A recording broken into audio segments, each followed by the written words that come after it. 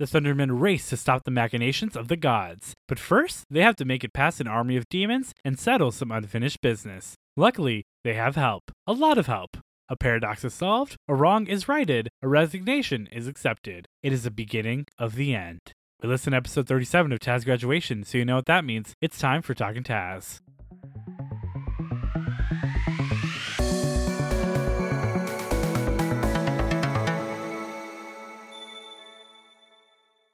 Hello everyone, and welcome back to Talking Taz, your weekly journey through the worlds of the Adventure Zone Graduation. With you as always is me, your host and producer, PJ, and with me as always is my lovely co-host, Lauren. Hello. Lauren, we're at the penultimate episode. What did you think? I really liked it. It had some really good beats and very, very creative combat. Yeah, this was good, and I just can't believe that next episode is over. It's gonna be over. Oh God, it's already here. I'm sweating. Yeah. But let's not dwell too much on what's coming next week. Let's worry about what we got this week. Let's jump right into it. Yeah. So the members of the Unbroken Chain meet the boys on the balcony, and they're silenced as the Commodore rips through the magical barrier around the school. How many people are on this balcony now? A bunch, but we've established many times that this balcony is way bigger than anyone can anticipate, because there have been meetings of the entire Unbroken Chain here many times. That's true. This is a very strong balcony. It's a huge balcony. Yeah. Rainier enters the room and is excited to see the boys, and they start to formulate a plan. And I was kind of like, Gordy asked you to touch base with Rainier before you got into school? Yeah, the fact that you didn't just Why is she just here now? Right? He literally was like, please make sure that she's okay. And the boys went, all right. And just went straight past the front entrance up to the balcony. I will say, Rainier's personality is so weird this episode. I think Travis forgot how to play Rainier. Do you think why? This isn't Rainier's usual personality. Where she's bubbly and yeah, cute. no, it's very just different. It wasn't her voice and it wasn't her personality. It felt very shoehorned in a weird way. Oh. But maybe he was just ready to be Rainier 2 weeks ago when they recorded, and then they didn't talk to Rainier, and then he was Rainier's here. Hi, I'm Rainier. That's not Rainier's voice.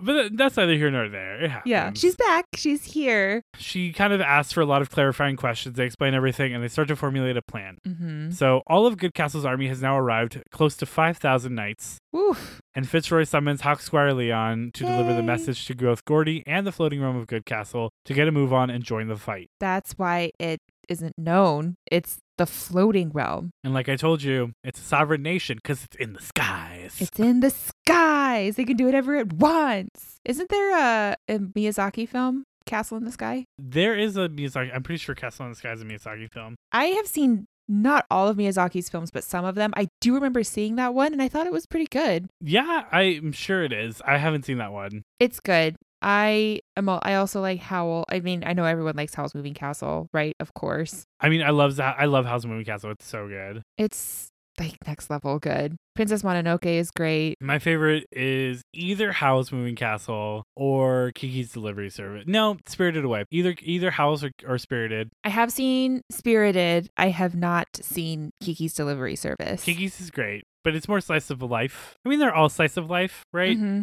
But, Spirited and Howl's have much bigger things going on. Yeah, no, those are much more epic, for sure. Highly recommend. And I'll probably watch Castle in the Sky at some point. Well, it's Good Castle in the Sky, so. Yes, exactly. Yeah. There's an aside between Festo and Master Fearbolg where we do confirm that Festo is the strongest magic caster, in this group. In the whole group, including Gray and Higglemas, which is Well, you know what? I'm not even surprised. This is straight up, they're Kingdom Hearts 3-ing it. Kingdom Hearts 3. In what way? In Kingdom Hearts 3, it is well established canonically. Donald Duck is one of the, if not the strongest spellcasters in the Final Fantasy Disney canon. Wow. He is stronger than Donald. any Final Fantasy spellcaster and stronger than any Disney spellcaster. Because at one point in the final fight, before time rewrites itself, he casts Zeta Flare, which is the strongest fire spell in all of Final Fantasy. Oof. The crazy thing about it is, so Flare is a huge, super strong spell. Only your strongest party members can use it. Mm-hmm. Then there's Mega Flare, which is the enemy Bahamut. It's his signature attack. He's the Lord of Dragons, just kind of in D&D, and he's super powerful. And then there's Terra Flare, which is only exclusive to Bahamut. Like no one else but Bahamut can use Terra Flare. Okay. And it's only seen like in the series like once or twice, and it can do so much damage. It will literally kill you immediately if you cast it. And it is literally only been used once, and it was literally done to shut down a world. Like it literally ended a world. Oof. Zeta Flare is a level above that, and that is what Donald Duck casts. Oh my God. Donald. I'm so proud of Donald. Donald Fauntleroy Bahamut Duck. has used Zeta Flare once, I believe, and a character from, I think, Bravely Default has used it once. But, like, that's how powerful Donald Duck is as a spellcaster. That's Festo. Would you say Festo is on Donald's level or above Donald's Probably, level? We'll see. I don't know. Donald is pretty strong. Donald Fauntleroy Duck. Donald Fauntleroy Duck. That's his full name. Actually, I think the character from Bravely Default that uses it is also a fairy, so maybe this is where we find out that the fairy from Bravely Default is also Festo. I mean, I think their name's like Airy, but, maybe this is where we get the crossover where this is actually all in the Final Fantasy universe, which honestly wouldn't even be that much of a stretch. It sounds like it would fit in perfectly. That said, my nerdy corner aside, me being a nerd on a nerd podcast aside, essentially, Fearbog's like, you're a strong spellcaster. I traveled back in time to send myself a message, and Festus like, not possible. And he's like, but it happened, and everyone's like, this is a Fearbog. He can't lie. And Festus like, well, if that's the case, a lot of stuff is going wrong. A lot of stuff is going very poorly. And if that happens again, let me know. Yeah, it was very much like, oh, that super sucks. Things are looking even worse. Yeah. Tell me if it happens again.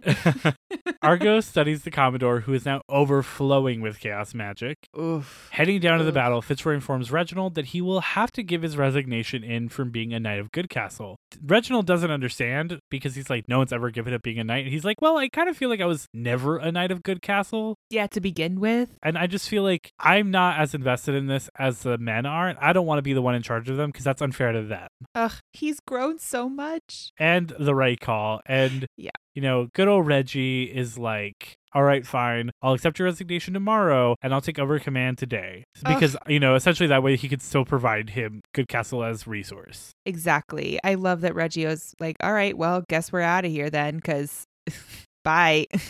You're not one of us. Exactly. So, it works out, and Fitzroy announces that he no longer has to go by Sir, and he's no longer a knight, so he is no longer Sir Fitzroy Maplecourt, Knight of Ascension for the realm of Goodcastle. He is just good old Fitzroy Maplecourt. I almost said Sir again, because I'm just so used to it. So used to it, but he's just good old Fitzroy. Good old Fitzy.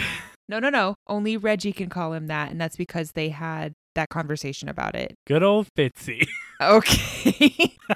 Higginbotham says that he and Festo will buy them some time, casting a spell to bring the Garys to life and take to the skies. And I was like, which one of them is Cool Gary? Is Cool Gary going to help out in the final fight? He better. I'm looking for Cool Gary. And I love this. This is a smart move and totally something that would happen. Like, it's very Hogwarts awakening the knight statues. Yes, I thought the same thing. I was like, this is very Hogwarts. Yeah, being like, oh yeah, these things that are part of the architecture, totally Guardians. Let's go. Let's go. The Thundermen, the Zoran, Althea, and Grey begin to run towards the oncoming demon horde. They have to move the length of 2 to 3 football fields. I'm so glad he finally gave football fields. Like I said, Americans only measure things in football fields and toasters.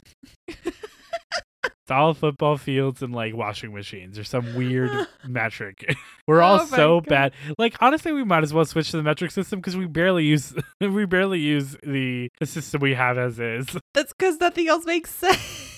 Master Fearbog casts Pass Without Trace super smartly. I'm so proud of him. And they make it past a group of Aaron-Yezzes, but not past a group of Pit Fiends. I had a question, because Travis said they have true sight. I mean, I know that they do, right? And he's like, that's how they see you. I'm like, okay, but Pass Without Trace isn't based on vision specifically. It just gives them a bonus to their dexterity and to their stealth. So would you also have had like the Pit Fiends are like they can see through the spell, or is it no, it's just a much, much higher DC? It should essentially just function as a higher DC. It doesn't matter if you have true sight if I'm good at hiding, right? Right. Because this isn't something where they like turn invisible. I think the way that Travis is thinking about it is like, well, because essentially like the wording of Pass Without a Trace is like you're embroiled in shadow and you like sneak through the world. but that's not necessarily like what it actually does mechanically, right? Like what it does is it makes it so that, it doesn't remove the need to hide or anything. No. You could hide a lot easier because you're essentially embroiled in shadow. Yeah. But like you aren't invisible. You're not like, I think that's how Travis is seeing it. It's like, wow, I'm invisible. I get to just move through here. And then he's like, nope, they can see through invisibility. Granted, I will give him this. They were like, we cast Pass Without Trace, so we're just going to move through here. They didn't say like, we're going to cast Pass Without Trace and like, we want to be stealthy as we're moving through here. I think they kind of were also being like, we're Pass Without Trace, so like, we're safe. And Travis was like, well, you're not. But I do think maybe there should have been a stealth check roll and just made the DC pretty high because of the true sight so they can kind of see through the shadow.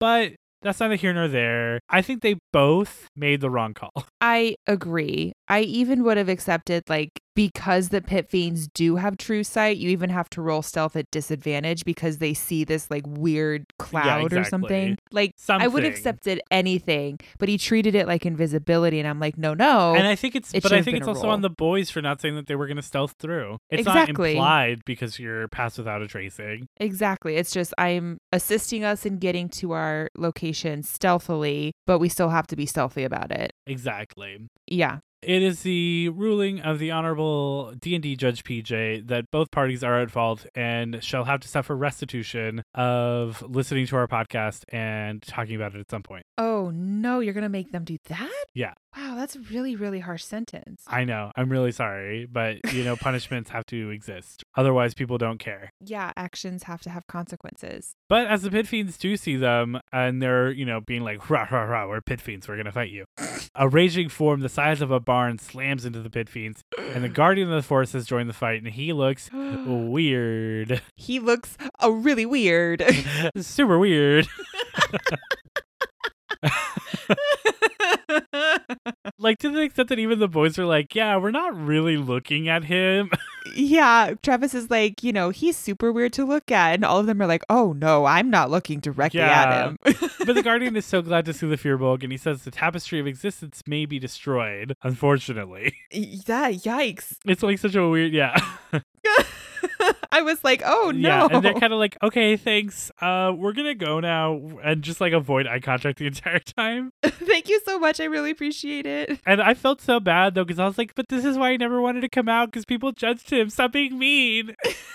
This is like when Quasimodo came out of the bell tower and everyone was mean to him. Well, at first they were like, aha, the fool. What a great mask. And they were like, that's no mask. That's an Uggo. My face. Throw potatoes and tomatoes at him. Until a really hot girl is like, no. Hell stop. Yeah. Oh, gosh. So they move forward, and Gray instructs everyone that once they get to his dimension, they'll be safe. So they run to the location and are about to have the Zorn try to break through. But before they can, the Commodore arrives. The Commodore says that Gray chucked him aside once he wasn't useful, and he sends a blast of energy out, splitting the group in half. The Zorn starts digging, Gray closely following, and Althea checks with the boys, but follows Gray and the Zorn into his dimension as the Thundermen roll initiative. Oh my God, here we go. When I first listened to this, I was so hoping that Argo would get the killing blow because he and the Commodore have had this fight going this entire time. And Argo's had this beef with the Commodore. And I was like, he better be the one that kills him. And he is. So like, thank God. Look, this is advice I give to all D&D players and DMs. Let the person you want to have the killing blow have the killing blow. You can do whatever you want. But you know what I love when people do? And this is something that you could do at home. Let's say your whole party is fighting this Lycan, right? Sure. This Lycan killed your cleric's mom. And so he wants the killing blow. And you or the fighter do like 48 damage and the guy has like 30 HP left. Mm-hmm. What you could do is you could either say this is non-lethal damage and it'll knock him down, but then the cleric still gets to get the killing blow. Or what I invite you to do as a DM, if it is an important fight, end the fight with a sentence. How do you want to do this? Always a fun little sentence. Yes. And you as the player, you say, I've raised my greatsword, and as I am about to bell it down on this Lycan, I turn to my cleric and I say, this is your job to finish. And then, you can let the story flow through that way. Essentially, mechanically, the character's already dead. Tell the story how you want to tell the story. Don't let the mechanics ruin the storytelling. No, and absolutely let D&D be fun. Yeah, it makes it so much more fun when the mechanics have worked out in your favor, and then you get to decide how it looks. Exactly. So that's my advice to you listeners at home. This has been Talking Tap. No. All has right. been- This is the end of the episode. We hope you had a good time. We'll pick up next week with the finale. No, I was going to say this has been Dungeons and Dragons Tips with PJ. You already have too many podcasts, but I'd listen to that. It's basically what this is half the time. So Fitzroy is out first, and he casts Storm Sphere and uses meta magic so the Thundermen won't be affected. Unfortunately, the Commodore just straight up nat 20s his save. Cool. But the great thing about Storm Sphere is that in addition to the sphere damage, you get a bonus action. Not even a bonus action. You get a continuous lightning bolt every round that it is active. And thank God at least this one And that is an attack roll, not a save, so it does hit the Commodore. Because he's in the Storm Sphere, Fitzroy gets advantage on those rolls too, which is super nice. The Commodore casts Fear of Water around Fitzroy's head, trying to get him to drown. And Fitzroy pretends like he's drowning, but he's not, because part of his Storm Soul, as a Storm Sorcerer, is that he can breathe underwater. Whoop, whoop. And the Commodore is driven, mad by this. Yeah, because he has that whole thing where he wants to win and he wants to be the one, like the big... As opposed to that thing where he wants to lose. I mean, that's true. Yeah. Travis mentioned that too early on. He's like, does anyone go into a fight not wanting to win? Exactly. But the Commodore has like this thing where he needs to be the one that has all of the glory and, the killing blows essentially. And so the fact that this doesn't work, that's something they could use for later. For sure. I mean, yeah. They don't need to. They don't, but God, okay. Oh, I have already yelled, but I'm going to keep yelling. Argo's up next. Okay. And he uses a sneak attack, and Clint does not know how his rakish audacity works. Still. Because he can sneak attack literally every time he attacks him because he doesn't have allies nearby. Yes. And he keeps trying to distract him and being like, well, he's engaged, he's not distracted, so I can't sneak attack, or whatever weird fake justification he's giving himself to not be badass. Yes. I was like, Clint, and he misses anyways. He does. And then he dashes up to him. I don't know. Dashing up to him, I was like, what the heck? You could have done so many other options. Well, why? I mean, why are you upset about him dashing up to him? Because they were only 6 feet apart. Oh, I think he means dash in just a colloquial term. Oh, he didn't bonus action dash. No, I think he said that like fun, I'm dashing up to him and doing my thing. I thought he had been like, as my bonus action, I dash up to him. I was like, you can just straight up take a step and you are in his sphere. I don't think he knows enough about his abilities to even do that. Oh, God, that's true. But yeah, so he still doesn't understand Rakish Audacity, and he doesn't understand his abilities that well. Tragic. A lot's going wrong here for my heart. Because he is still doing so well at understanding his stuff. But again, I think he's just been told that's not how it works for so long that he stopped caring. Or he stopped reading. Yeah. Because in general, I feel like there was enough times that Travis was like, that's not how sneak attack works. And he was like, okay, I guess I don't get it. Yeah, unless I yell it, I'm not going to do it. Yeah, so we move on to Master Fearbog, who calls lightning, but the Commodore succeeds on his saving throw, so he only takes half damage, but you know what? Half is something. Any damage is good to inflict. You don't ever want to go around without inflicting damage. It happens. They suck the most, but a little damage is better than no damage. Fitzroy casts Haste on Argo, which is a genius move if Argo knew what he was doing. I don't want to talk about that.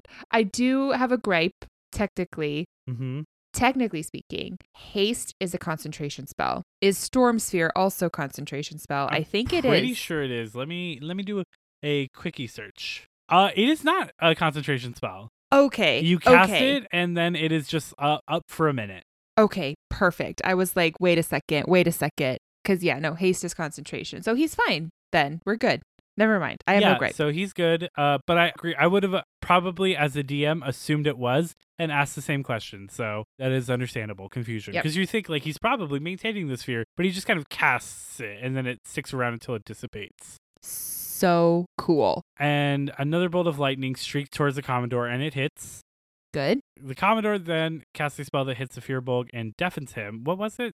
No, they never specified. Oh, Travis so is weird. very... I feel like I remember that, but Travis has done this before where he's just like, I think he did this with Rainier when they were fighting off the Hellhounds, where he's like, Rainier does this, you see this happen, and then this happens to the dogs. And I'm like, okay, well, I but think like, it's probably a storytelling thing, right? Where he's like, you don't know what your enemy's doing. Like, if I was a magic user and I suddenly reached my hand out and then you started vomiting blood, you would like, I wouldn't be like, I'm not a Pokemon. Like, I'm not like, you know, like I'm You're not not like a Pokemon? enervation. Like, you know, like he doesn't have to say the name. Like, I'm not, you know, it's not a Naruto move where they have to be like fireball jutsu. Like, they're just doing it. So to you, as the person experiencing it, like, you're not going to be like, oh my God, he's casting this. Like, you're just like, he put out his hand and then I couldn't hear anymore. That's true. No, it does make sense. It makes more sense on a storytelling level. Yes, but And for me, we as a who's like, listener what can spell kind is of that? speculate and justify it, I guess. I don't super mind, but I do wish like you would just say what it is. I just want to know what spell it is, because this Exactly. is another way that I learn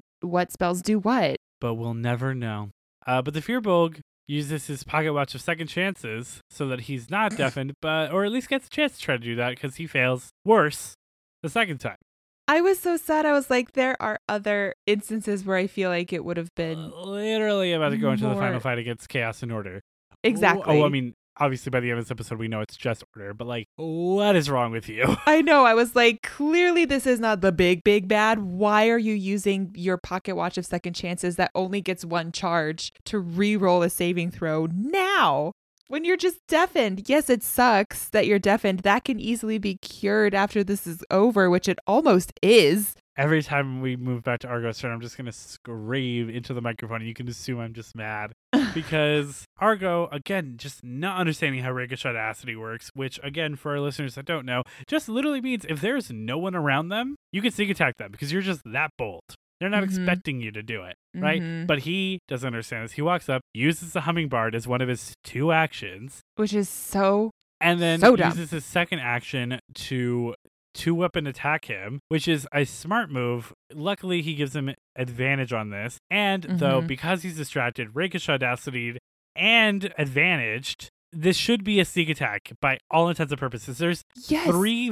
there's 4 different versions of a reality where you have sneak attack, and he has 3 of those 4, and he does not sneak attack. He does not. He could have ended this right now. Seriously, like it's insane how much he's not comprehending these rules right now. Ugh, I am so sad. Argo could have been so cool. We don't need to get into this all day because we will. But he still gets 2 attacks and does 2 solid strikes on the Commodore. Master Fearbulg is up next and wild shapes into a giant octopus named Kegel. And so proud of we're him. Going to see so much badass moves from Kegel. Actually, we're not. Nothing happens. We don't. It's not like Dupree. God, Dupree was so cool. Well, I think we almost had a Dupree moment, right? Like, this could have been a badass Dupree moment, but we don't even get to his turn again before the fight is over. We don't. It's so sad. It could have been a Dupree movement.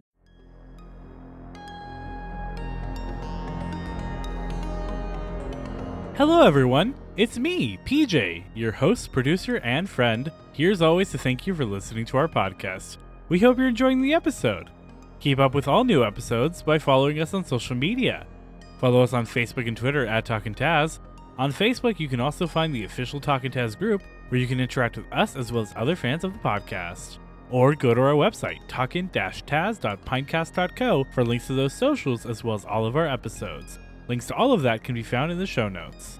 If you're enjoying the show, tell your friends about it and leave a review on iTunes. It really does help.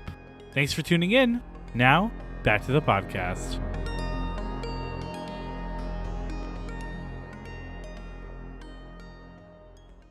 But we're back at the top with Fitzroy, who drops his concentration on the Storm Sphere, but it's not a concentration spell. It's not. We just established that. So technically... I mean, clearly they thought the same thing you did. They did, which means Griffin cast 2 concentration spells at once, which is a no-no. But he did it, so it's a yes.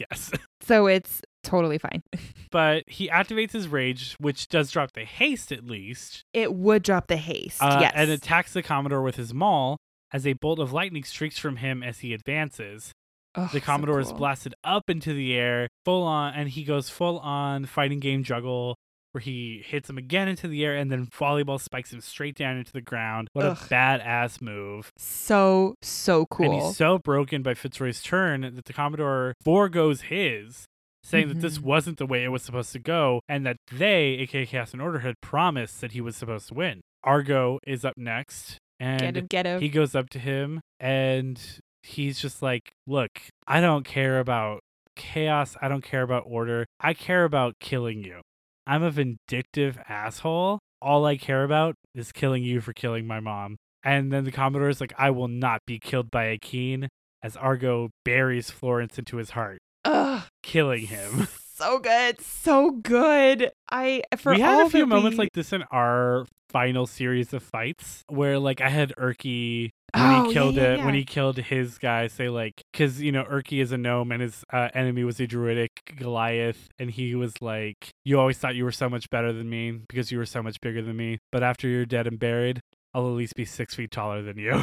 That was such a cool line. Urki's better than all of us. So there was such a cool moment, and this was a cool moment for Argo. And like, you gotta plan out your killing words. Literally, I do that whenever I play a character. Like, I have their dying words written out, and I have their killing blow against the big bad words written out, because you gotta be ready to be cool. I guess I gotta get ready. That's assuming I'm gonna survive. I had final like dying words for Beziel, for Indra, for Asmodriel, every one of them. They were at the very front of their character notebooks. What are their dying words? And they would change, right, as like the character grew. Mm-hmm. And I had, if they get the killing blow on their big bad, on their bad person, or on the story big bad, what is their like final word gonna be? Yeah. What were their dying words? Oh, I don't remember any of them. If I can find the notebooks, I can let you know. I do want to know. I'm curious. They're somewhere in storage. But yeah, you always got to plan to be badass in D&D. If you're not planning to be badass, why are you even playing? Oh, I don't know why I'm playing. I'm totally kidding. With you guys. But you can hang out with us and be cool. So. Oh, I don't think that's possible. See, like, you can't be cool in real life, so just be cool in D&D. I'm trying to be. God, it's not working out very well. Argo thanks the other two for giving him this moment to avenge his mother.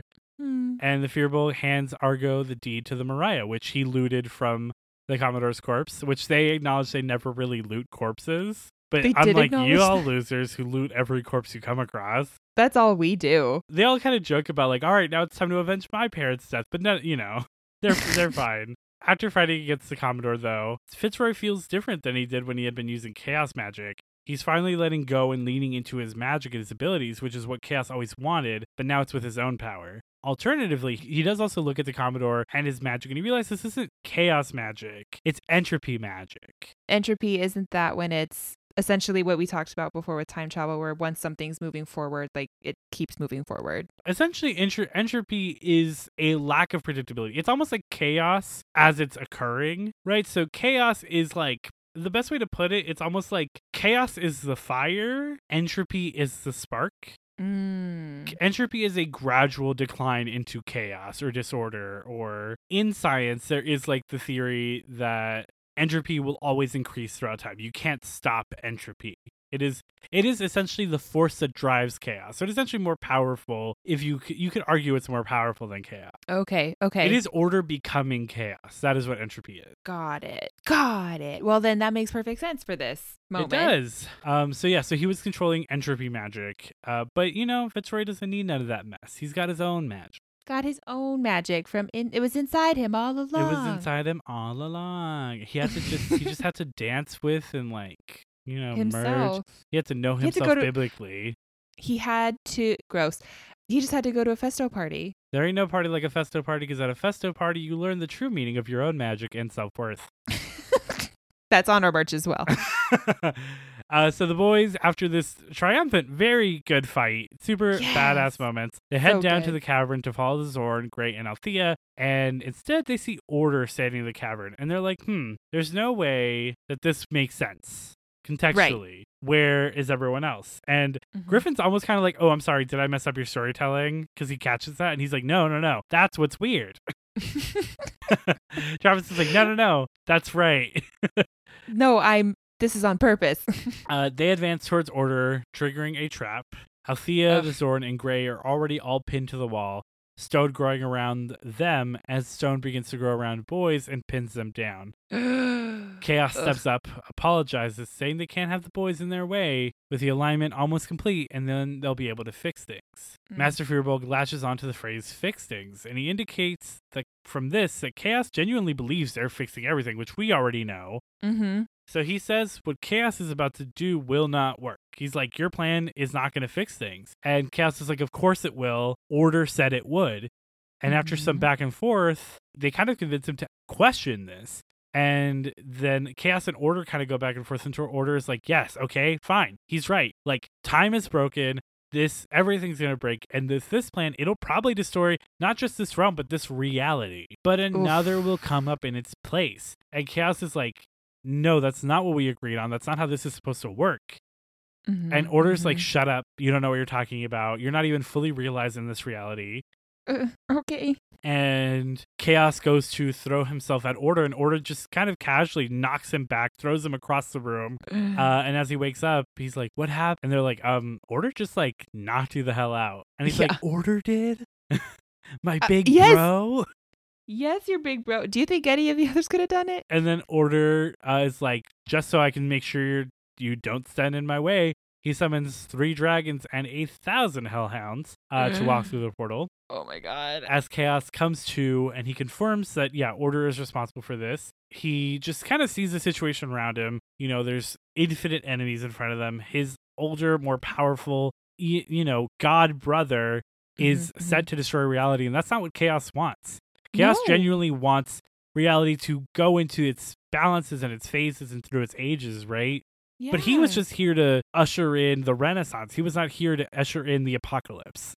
Exactly. He didn't sign up for this. Sure, he was ready to go into the Dark Ages, but he was not ready to go into the end times. And oh my god, all of these metaphors are like a chef's kiss.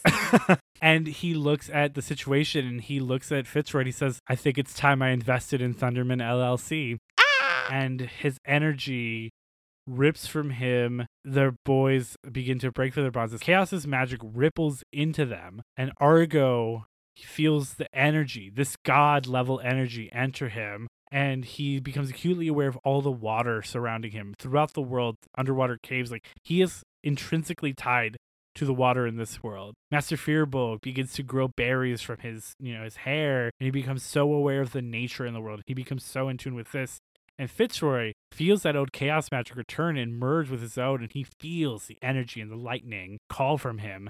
And the boys look outward, their bonds broken from them, the power of a god surging through them as they move forward. And the episode fades as hell is about to break loose. Oh my god. And that badass Thunderman LLC song plays. It sure does. Played in that badass Good Castle moment. It's played a few times, and every time it kicks.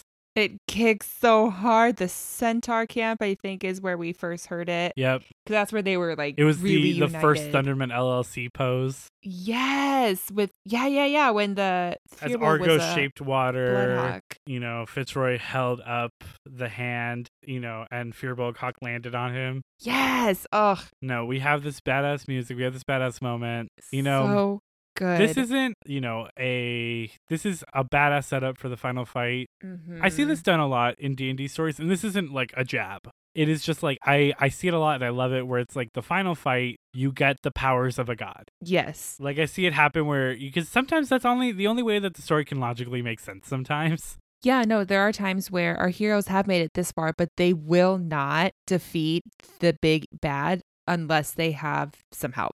So, and I'm curious what this means mechanically, because like any other D&D podcast where I've seen them do this, usually they're like bumped up to level 20 for the final fight. That's what I was wondering. I wonder how they'll do it mechanically here, or if it just means like you're still at your level, but just know that this means that this is the only way that you could have ever done damage. Something, right? Like it's less so you're way stronger, but more so like you have kryptonite fists and you're fighting Superman. Exactly. Yeah. Maybe just like. We'll obviously find out in the finale episode, because this is the last one. This is it. Oh my god, it's over. It's almost over. It is almost over. I mean, I wanted to take some time at the end of this episode to make predictions on not how the fight will go, because I realistically think they're going to win. Of course, I think they'll win too. But what do you think? A, will there be any character or player deaths? And B, what do you think the boys' epilogues are going to be? Oof. So I personally think none of the boys are going to die. No, but I don't think they could would. see one of the Wigginstaffs dying. Yes, I agree. One of the Wigginstaffs for sure. I could see maybe Gray dying. I don't see Gray. I see maybe Althea. I don't see Althea dying for some reason. Do. I could see her maybe sacrificing herself, but for some reason it just makes sense to me that she is there at the end of all of this. I see Gordy sacrificing himself for Rainier. I could potentially see that if Rainier ends up becoming involved in the fight, right? Yes, if she's there in any way, best believe Gordy's going to step in when she's supposed to go down. Exactly. I think it would make sense for maybe Hig to die. Oh, I think it makes more sense for Hieronymus to die, and then Higglemus has to reckon with this thing that he has been trying to fight against I think his it's whole a life. bigger, better story beat if Higglemus, after a lifetime of being a coward, finally steps up in the final moment and saves everyone. And is the one that sacrifices himself. Yeah. Oh, my little baby Hig. I don't think there's maybe the Zorn, but I don't think there's enough of a story beat there. No, right? I think realistically we come out of this pretty clean. Yes. Outside of anyone that would die just for a story purpose, right? Do you think once Order's gone, Chaos is gone too? Probably. I think that's something we've kind of established, but not really. Mm-hmm. But that would be, that's a sacrifice to be made. Yeah. What do you think? Because I'm assuming we're going to get some sort of obviously we're not going to get anything as beautiful as Travis's, obviously I don't want to spoil anything, but the balance epilogues were tear inducing. Oh my God. I literally cried both times I listened to it. Yeah. But I don't know. I think, do we think they get the futures they thought they did? Or do we think that it's going to be even different? Maybe the Fearbolg doesn't get to go back to his clan even after all that, but he's made his new clan and it's these people. I agree with that. I think the Fearbolg will not be able to return to his clan, but he will find his own clan in much the same way he's found a clan now. And maybe he finds other Fearbolgs that have left and they're able to kind of form this new society of Fearbolgs that see life differently, and maybe it eventually grows to impact all Fearbolgs in a better way. I would love that for him. For Fitzroy, I see something completely different than the vision that we had with him earlier with Chaos, where he was the Thunder King. I don't think that's in his cards at all anymore. No. It would really be interesting if he was going to be happy, continuing on as the Thunderman LLC, but doing very small level things. I don't think he would do that. He's still Fitzroy. He's still Fitzroy. Even without the heirs, he's still this boisterous, big personality with a lot of power. But I think maybe he takes that power and he does more good with it than he ever thought he would. Do you think he'd run the school? I don't think so. Maybe. But the school is theoretically gone after this, right? That's part of it. That was going to be part of the deal, was they would destroy this school. Would he take on building something else? Maybe. I could see that being a good version of the story. Maybe his own Clyde Knights. Building something better for everyone than what he had. Yeah. And, I think that could be a good story for him. I think then Argo sails the Mariah. I think he takes up the Mariah for sure. I think he becomes a force to be reckoned with on the seas. Mm-hmm. But, at the end of the day, he's still a good guy. He's not pillaging. He's not pirating. He's a privateer. He's doing good out in the world. Mm-hmm. And I think at the end of the day, these boys are always going to be friends. And I think there's going to be a connection there for the rest of their lives, obviously. They literally fought the apocalypse together and saved the world, because we both agree that they will save the world. Yeah. Yeah, absolutely. And I think that's our predictions for how this will end. Do we have any predictions for strange NPCs? I don't want to get too into the weeds on the strange NPCs, because we could go all day. I do have one that I want a prediction on, and it's probably going to be everyone forgot about it. Will Bloodhawk Barb and Argo go on their date? Maybe. I didn't forget about it. You can't give me a maybe. This is when we're doing predictions. I just don't necessarily know if it'll be important enough to bring back up. I agree. But if they do, I want it to either. be such a commitment that they end up together. Honestly, that's kind of where I am too. That's what I want. Who knows? I've kind of given up my ship, but who knows? Maybe Rainier and Fitzroy end up together. Maybe they do. Now that this is going to be over and Fitzroy has changed so much, maybe he'll be open to finally pursuing something romantic with somebody. And it would be fun if it was Rainier. They did get along together very well. They could start their business of making capes, little cloaks for animals. Theoretically, according to a few episodes ago, they did. They started it already? Well, because remember, they were like, yeah, we have to dig into like the money, like that. And they're like, well, we don't make any money from the school. And it's like, yeah, all the money we have is from our animal cloak business, our animal skeleton cloak business. So then that I forget what episode continues. they said that, but I remember them saying Oh my God, that. that's so funny. So that business will continue thriving. You know, I think Hieronymus and Higglemus will go back on the road, back to being the heroes they once were. And I think they'll usher in a new era of heroes along with the boys because heroism had become so monetized and, you know, commodified. And I think all together with everyone, even including with like the influence of Gray being gone and the help that he gave, will rebuild the society bigger, better, and a true new age of heroes will begin because heroism will no longer be a job. It'll be a responsibility that people with true hearts take on. I agree with that. I wouldn't have said it as eloquently, but I absolutely agree with that. Do you think Gray would come back? I would like him to be like God. So in Dragon Ball the Z, weird uncle. there's this enemy called Boo.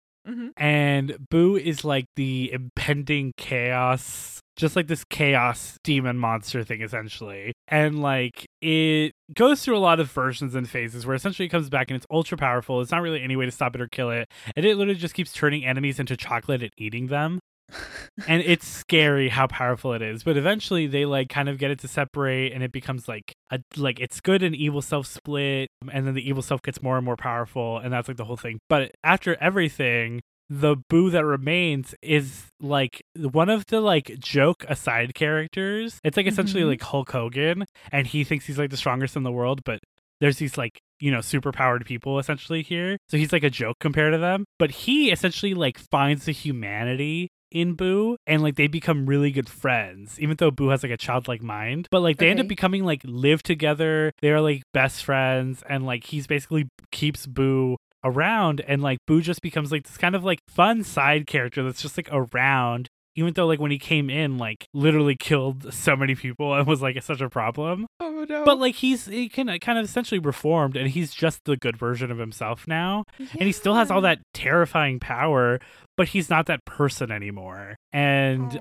he's just around and he like plays with dogs and is a fun time. And if you know, and if you need him to, he can help fight the big bads, but he's just, you know, Satan's friend Boo. Just Satan. Well, the character is Satan. His name is Mr. Satan. He's the Hulk Hogan character. That's so funny. Hercule Satan is his full name. I love that. But, you know, I think something like that would be fun. I don't necessarily know they'll go that direction, but I like the idea that he's in hell, maybe, and, like, corresponds with them. And, like, they have tea time every Sunday or something, you know? Yeah, no, that's what I want with Gray. I hope he doesn't die, and I hope they remember to unhawk Leon. They better, because he's tired of being a hawk. I hope Althea, if she survives, gets to be the person that rebuilds the heroic mentality of society. She, you know, especially as someone who was such a victim of it before. She gets to be the police reform the society desperately needs, essentially, right? And, you know, just you could keep going down the list. You know, I hope Fester gets to party all they want. Yeah. And, you know, I want nothing but the best for all these characters. And I hope by the end of it, that's what we get. If anyone dies, I want it to be very minimal and I want it to matter. I don't want it to be something unimportant. But we'll see, because next time you're hearing us will be the last episode of Graduation. It'll be the last one. And we'll see what the future holds after that. But until then, that's all we have for you. I've been PJ. I've been Lauren. And we'll see you next time, when maybe for the last time in a while for Graduation, we will be talking Taz.